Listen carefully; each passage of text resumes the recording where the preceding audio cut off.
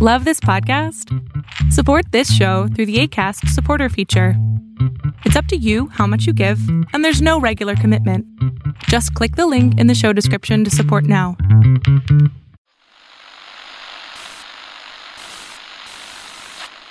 Nine, 12, 10, 28, 2, 23.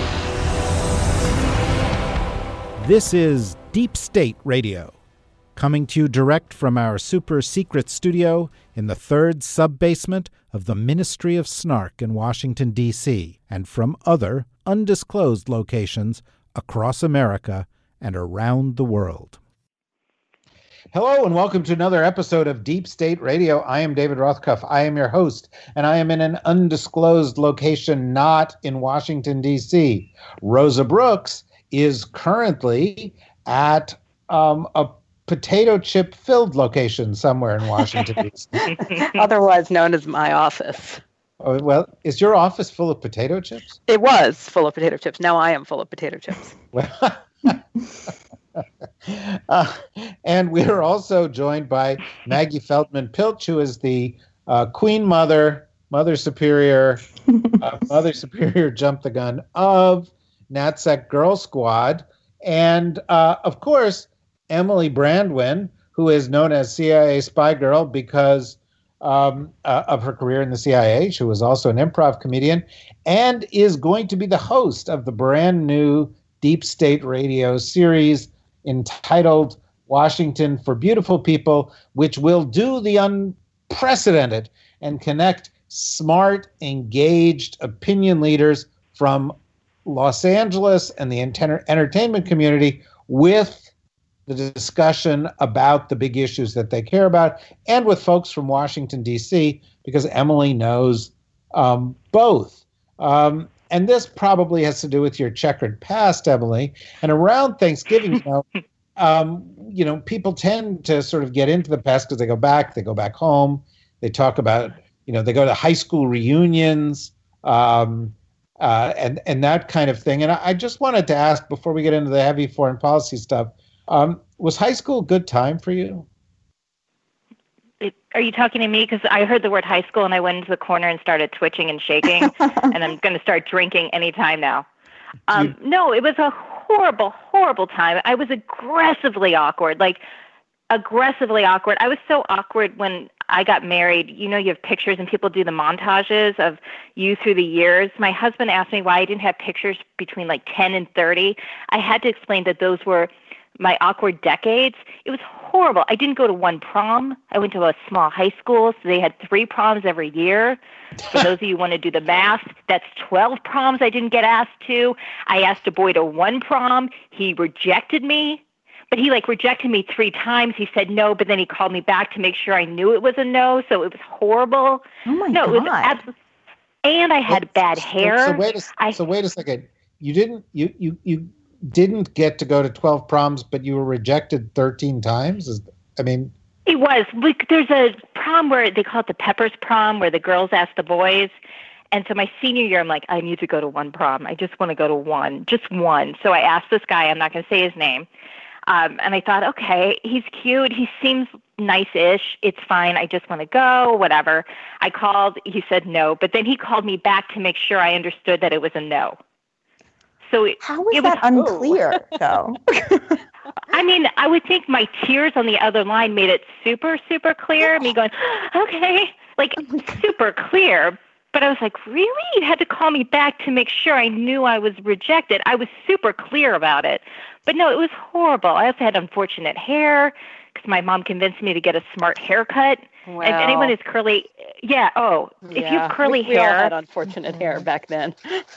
Did your mom call it a smart haircut? No, my mom, trust me, my mom, there were some other issues. But Rosa's mom is a national treasure, but I could only imagine that she named you after Rosa Luxemburg and you were marching in, Communist Party parades when you were 6. David, I got a twofer. I was named after Rosa Luxemburg and Rosa Parks. Wow. God, our moms That's should good. hang. I'm loving that. And did that haunt you through high school?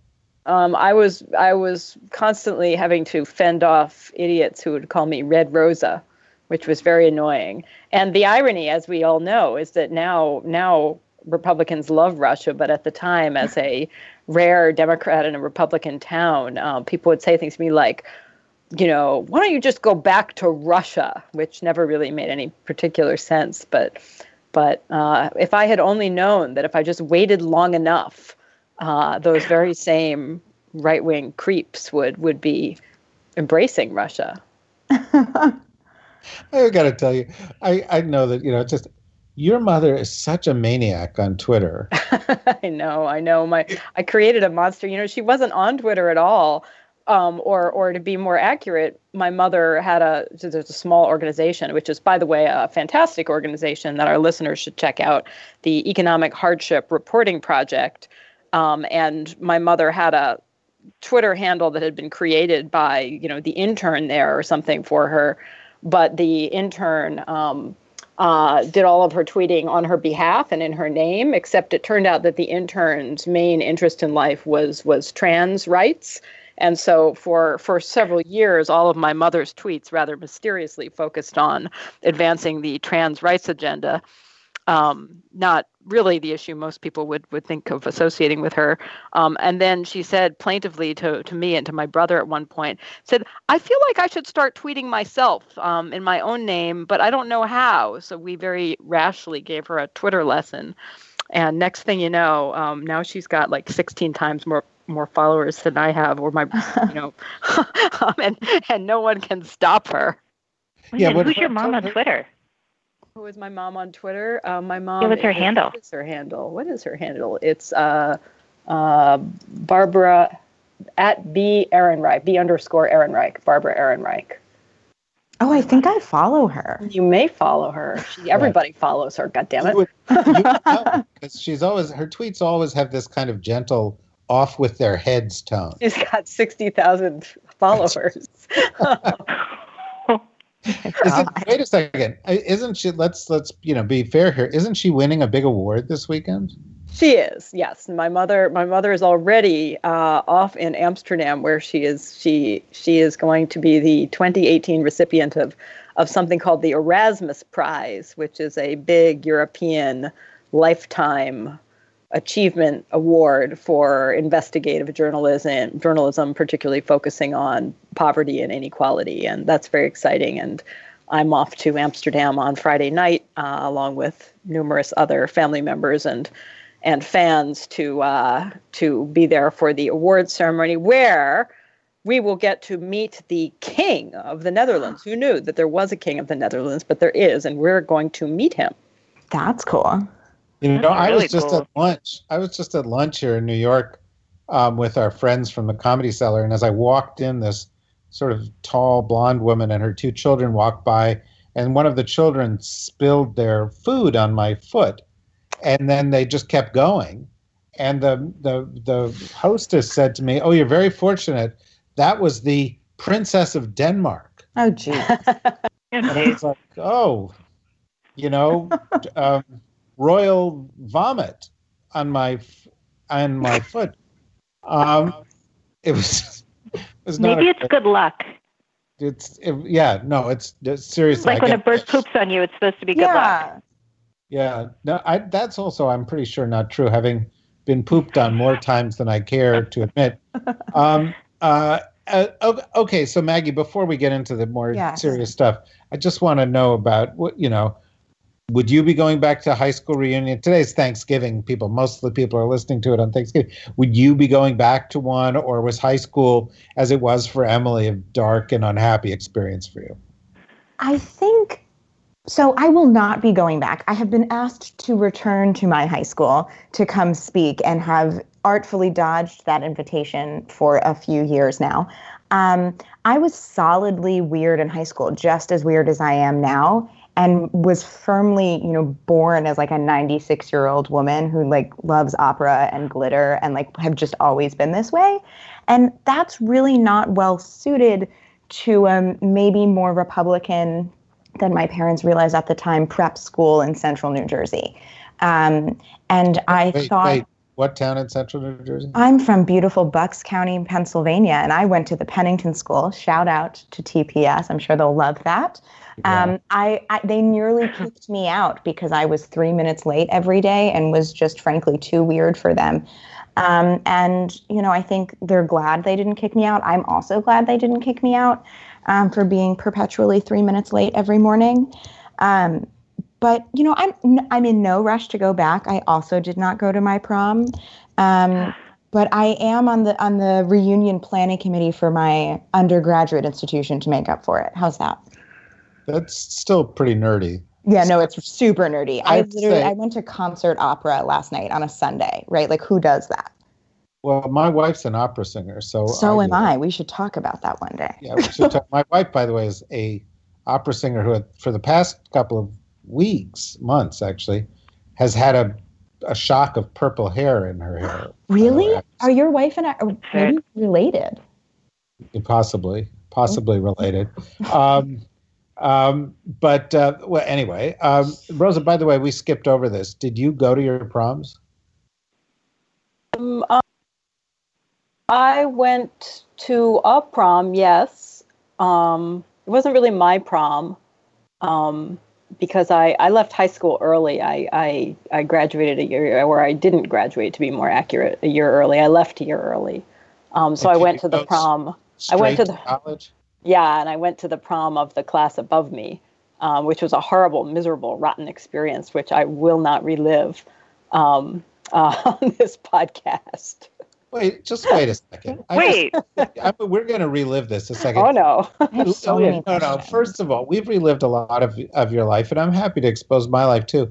But just like lay it out there, what was your undergraduate institution, Rosa? I'm not telling anyone. It's a secret. Okay. So Rosa went to Harvard, right? I'm not admitting anything. I'm not saying anything. But you went to Harvard as a frigging junior in high school? Wow. No, I was done with high school when I went to college. I was all done. Wow. No, I was a bad and unhappy high school student. I was a truant, David. I missed in my final year of high school. I missed 100 out of 180 days of school. And there was a little kerfuffle about whether I was going to be permitted to leave and whether they were going to try to torpedo my college career. But after a series of cajoling and bribes and threats and so forth, my high school agreed to wave a fond adieu to me and my truant ways, and off I went. I don't know about you guys. Do you feel inadequate now listening to this? I don't know. You shouldn't. It was not very happy. I mean, I feel pretty inadequate, if you really will. But maybe I went to high school in New Jersey also. You did? Yeah, in Summit, New Jersey. And the main thing that I learned in Summit, New Jersey was to feel inadequate. So, yes. And then, coming to college in New York City didn't help that at all. Well, okay. So, it's Thanksgiving, and I just thought it'd be interesting to, get a little bit more relaxed because people are probably digesting as they listen to it. And unfortunately, most of the news that happens in the world is hard to digest in and of itself. Rosa, is anything good happening in the world that will help people digest? Well, is anything good happening in the world? Not really, David. I mean, no, nothing good is happening in the world. I mean, the forest fires winding down, that's good, I guess. And there hasn't been a nuclear war, and that's basically good. But I'm really and we're all gonna go into the bosoms of our families, for better or for worse, and that's probably all to the good. Doesn't Steven Pinker teach at Harvard? I mean, didn't you study any of Steven Pinker? Yeah, Steven Pinker. I'm not really a Steven Pinker kind of girl. You may have noticed. You're not. You're really not. You are. I'm more like a Thomas Hobbes kind of girl. Yeah, short, brutish. That whole, yeah. Yeah, no, that's true. Corey, who will be with us next week. War of all against all. Yeah, Corey, our TR of optimism, queen, is probably more on the Steven Pinker side. But Rosa, one of the things that we've learned, Steven Pinker will often say we live longer lives, healthier, fewer wars, fewer deaths from war, higher standards of living, et cetera, more education. But I just read a story today that said that right now, somewhere in the world, lives the first person who will live to be 150 years old. And I'm just wondering, do you think that doesn't seem like a good thing to me, actually. That seems like a pretty bad thing. I mean, who'd want to be 150 for one thing? And boy, are we in trouble if everybody starts living to 150. Yeah, although I did see a great tweet in response to it saying, please let it be Ruth Bader Ginsburg. She was at the opera last night, and let me just say I was not emotionally prepared for just how frail looking she truly is. So you let it be her. She's teeny tiny. Yeah. She's tiny. She's tough, and she loves the opera. She's teeny tiny, but she is pretty tough. Yes. No, she is very All of these things are true. She is very tough. So, Maggie, I mean, you just had your first NatSec Girl Squad event, right? So it was our first full day event. We do like 4 to 5 events every month, but it was our first full day policy symposium. So you are mostly correct. Okay, well, that's, as a guy, that's pretty good, right? Yeah, that's more than most men get. Yeah, no, well, that's I'm going to cling to it. But in any event, was there any good news discussed? Was there any area where you said, hey, this is going pretty well?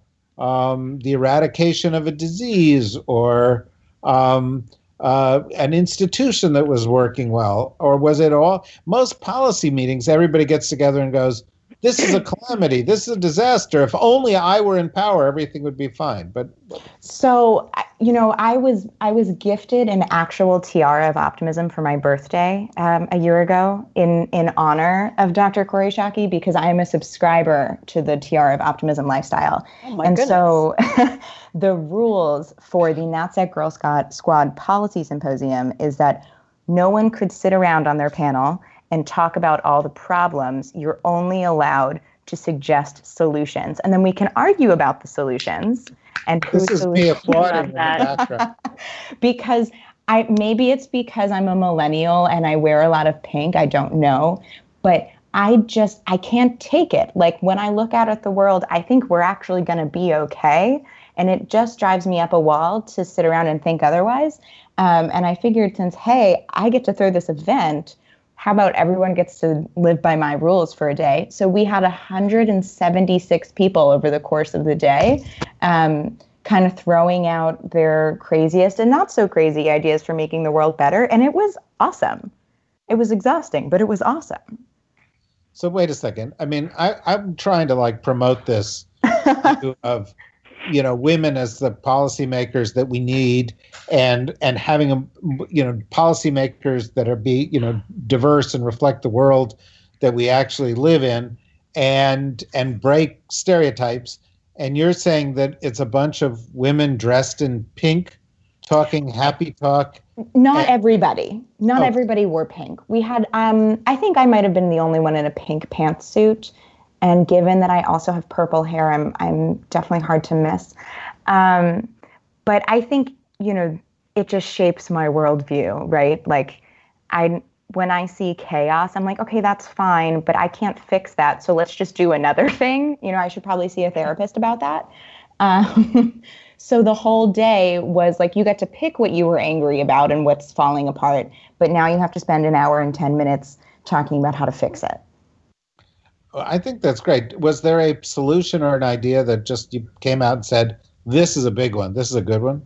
I mean, definitely hire more women, right? Like that's always my big one.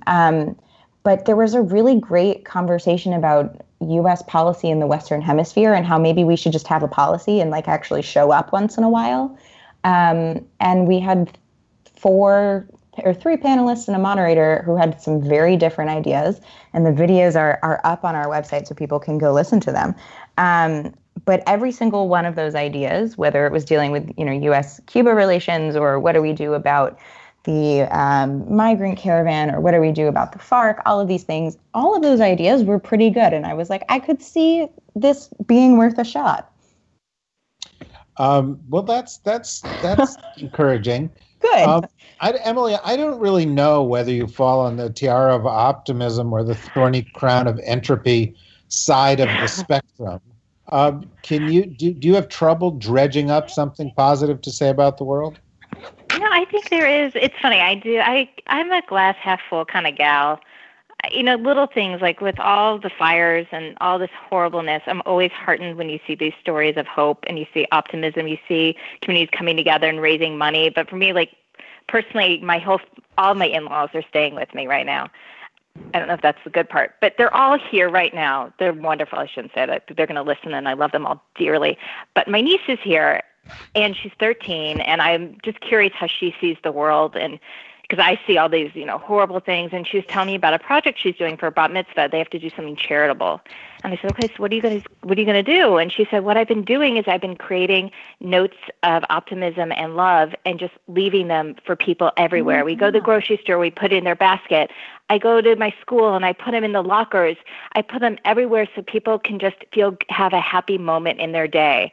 And as I'm telling you, I'm like going to get tearing up. And I thought, I said, why did you want to do that? She goes, I could raise money, but I want people to feel it immediately. And I want people to feel good and know that there's somebody out there that thinks about them and loves them. And so they feel good and have some kind of feeling of self-worth. And I just thought our world is in good hands. This is a 13-year-old girl who lives in Florida, and this is what she thought to do. And I thought, if there are other girls like there, which I know there are, and there's other young boys out there who I know they are, who think like that, we're going to be okay. Right now, we have to deal with this whole shit, storm that we're in, but we're going to be okay because there's young people like that. And that to me, filled my heart, made me just go, okay, I can take a deep breath. We're going to be great. How come the girls can turn out okay in Florida, but the men are always getting, into a pool with an alligator and I'm sure there's a podcast about internalized misogyny there somewhere. I promise. Well, but men from Florida, it's really a breed apart, isn't it? Yeah, Florida man. I have a 2.5-year-old little brother who currently lives in Florida, but hopefully for not much longer. And I'm like, am I going to get a phone call one day that you wandered into, an inflatable baby pool with an alligator for fun? I don't know. Okay. So let me just keep going, and let's just keep in this positive thing. And I really hate to do this to you, Rosa, because I know how hard this is for you. Yeah, no, I can't do that, David. Well, we're just gonna try. Don't ask. Go to Amsterdam, and they will provide you with all sorts of medications. All right, that's a good plan. Yeah, that's a good plan. But let's try this. Are there any leaders in the U.S. or overseas for whom you are thankful? Ooh. I'm not going to name one individual, but I actually, while I see plenty of reasons to be gloomy about the future of the Democratic Party, I also see some reasons to be optimistic. And specifically, I do think that the crowd of younger folks who are emerging as leaders and potential leaders, from Chris Murphy and Cory Booker and Kamala Harris, and in the House people like Connor Lamb, and I actually think Abby Spanberger, who was just elected, some of the new folks who are coming in. I am excited about the increasingly diverse, very energetic and entrepreneurial new and newer faces that we're seeing, and I am thankful for that, because God help me if the only people we had on the Democratic side were Joe Biden, Bernie Sanders, Hillary Clinton, Nancy Pelosi, Dianne Feinstein, I would just want to shoot myself. That's the most optimistic thing you've ever said. Oh, I try. It is Thanksgiving. No, it's Thanksgiving. I'm thankful for that, and for both of you who are new to the. And I like gravy. Stuffing and gravy are pretty awesome. Yeah, but do you stuff it inside the turkey or outside the turkey? And Well, do you stuff it take inside the turkey, but then you have leftover that doesn't fit inside the turkey, and so you cook that outside the turkey, and you have both. But you don't worry about the E. coli thing. Well, if you actually cook your turkey, you're in good shape. If you want to eat your turkey raw, I can't help you. Yeah, no, it's a good point. And I would strongly advise against eating the turkey raw. You did mention Abigail Spanberger. She was in the CIA, wasn't she? She was. Yeah. And now she's in the Congress. So the question, Emily, is what's up with you? I've written, it's funny, somebody asked me, like, do you want to run? I'm like, have you seen my tweet history? I don't think I'm ever going to be there's no chance for me whatsoever. But I like seeing a lot of these bunch of agency folks coming and running. It makes me really proud. I think the agency gets such a bad name so often, and they're always slammed all the time. So I like seeing, people kind of emerge from the agency really carrying on, a good voice and a good torch for us. All right. So let's go to you next with this question. Who are you thankful for out there among world leaders or domestic leaders? Or me? Yeah. Or, pop singers. Who are you thankful for? I was like, I could do pop singers. It's sad because I look to them now, other world leaders. I'm like, oh, let me see how leaders should be leading right now because we don't have it. But Trudeau, and I'm like, oh, okay, that's how you lead. They have their own problems, but I'm grateful for that. I'm grateful for some. The way he leads is by being like really cute.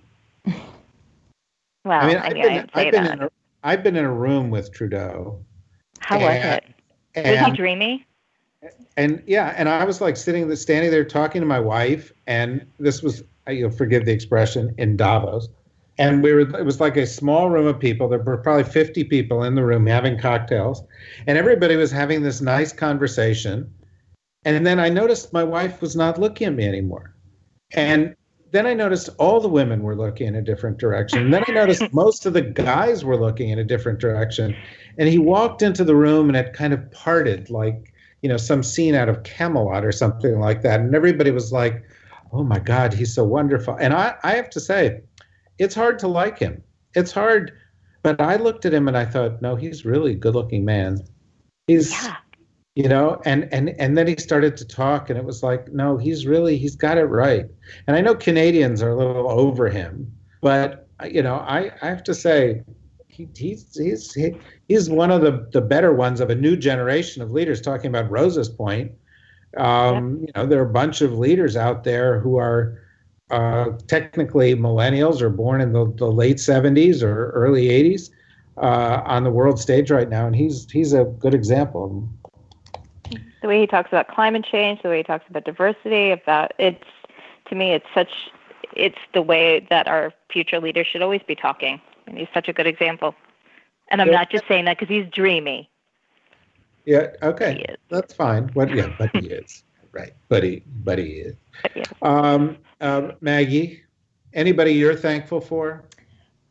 I am thankful for the mayor-elect of Mexico City, right?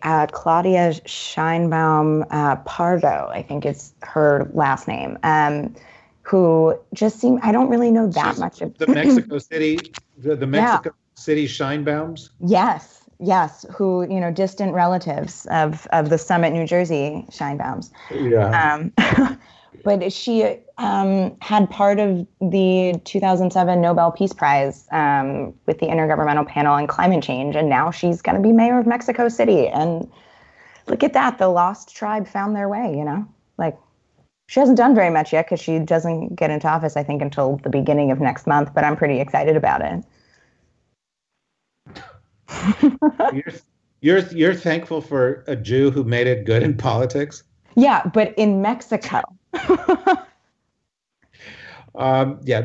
not the first time. There are actually many in Mexico as well. Those are all, I think, good things, and I think there's a kind of a theme among them, which is they all relate to a next generation of leaders. they all, Rosa's comment and Emily's and Maggie's are all like a next generation of leaders where we can have some hope, whether it's Trudeau or Macron or the Prime Minister of New Zealand. Not all of them, because there are two 30-something leaders I can think of right off the bat who are not that promising. Mohammed bin Salman and Kim Jong-un. I do want you to have this opportunity, Rosa, to say that, there are plenty of signs that millennials suck too. Yeah. There are plenty of sucky millennials, and you just named two of them. Yeah, but it's like, I mean, this past week, one of the things we saw in this past week, and it's in the U.S., but I think it's a broader problem, is, so one example was, there was a lot of hope that tech companies were going to be, new way of doing business in a better world. And in the past week alone, we've seen Google give a bunch of money, or past couple of weeks, to a Mississippi senatorial candidate who was a racist who was joking about lynching. We had Amazon essentially shake down the city of New York and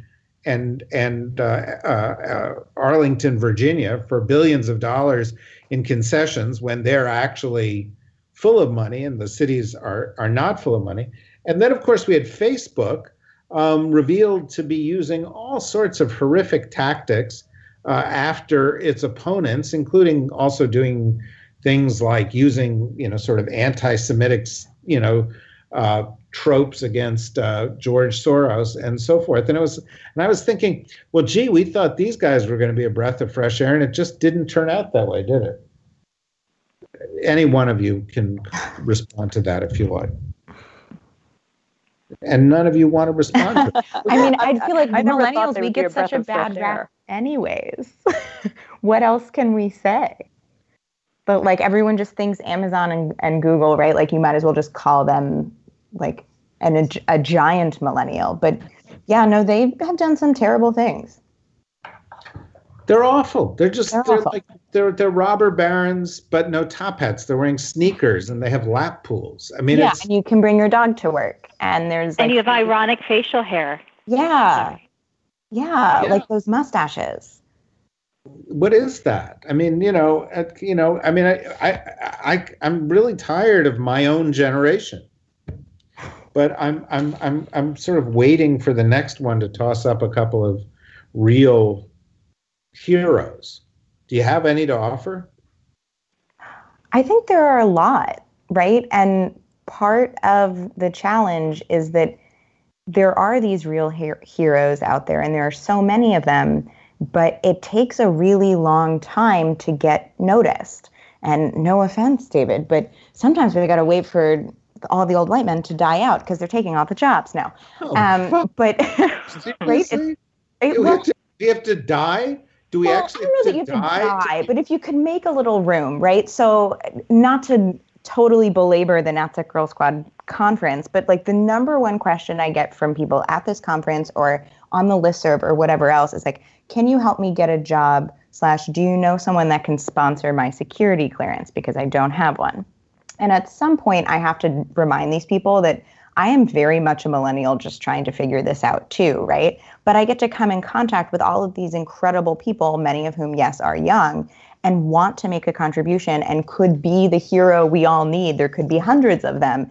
And they're saddled with student loan debt, and they're working in unpaid internships, waiting for something to process in 9 to 36 months.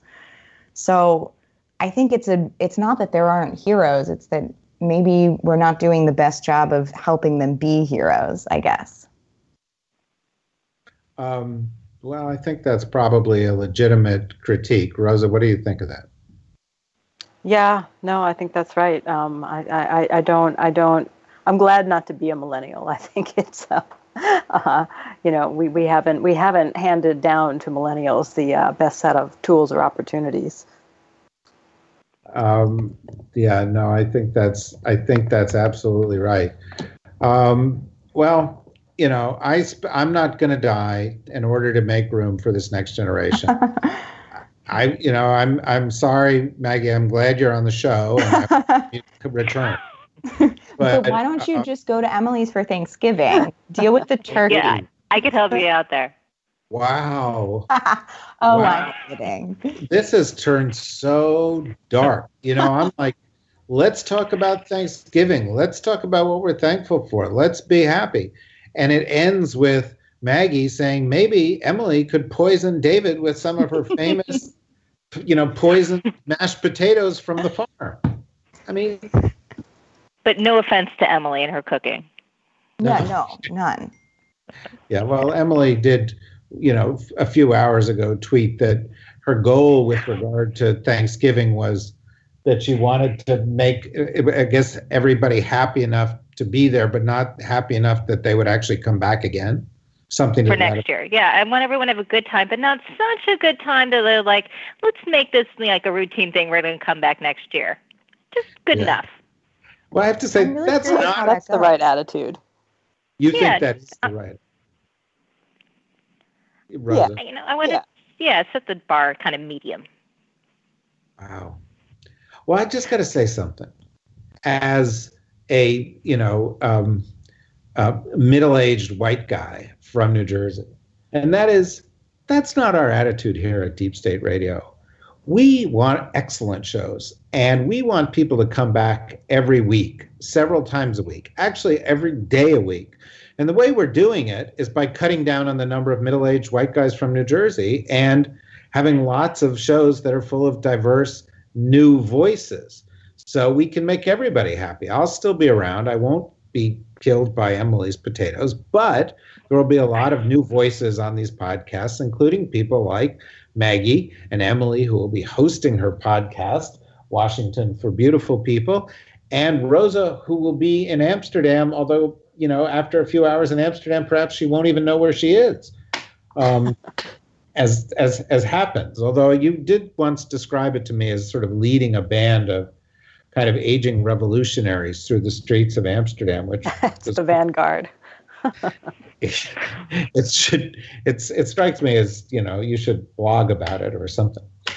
In any event, it's Thanksgiving. The people that we are most thankful for here at Deep State Radio are, of course, our guests and our inner circle, our wonderful inner circle who've been with us from the beginning, Rosa and Corey and David and Ed, but also especially our listeners. And we hope all of you have a great Thanksgiving, including those who are at Emily's, and we wish you well. And when we hope that you will be with us next week and then in the ensuing weeks as we launch Emily's podcast and we launch the other podcasts, and we expand what we're doing. And some of these podcasts that we launch are going to involve live call-in, and some of them are going to involve live shows.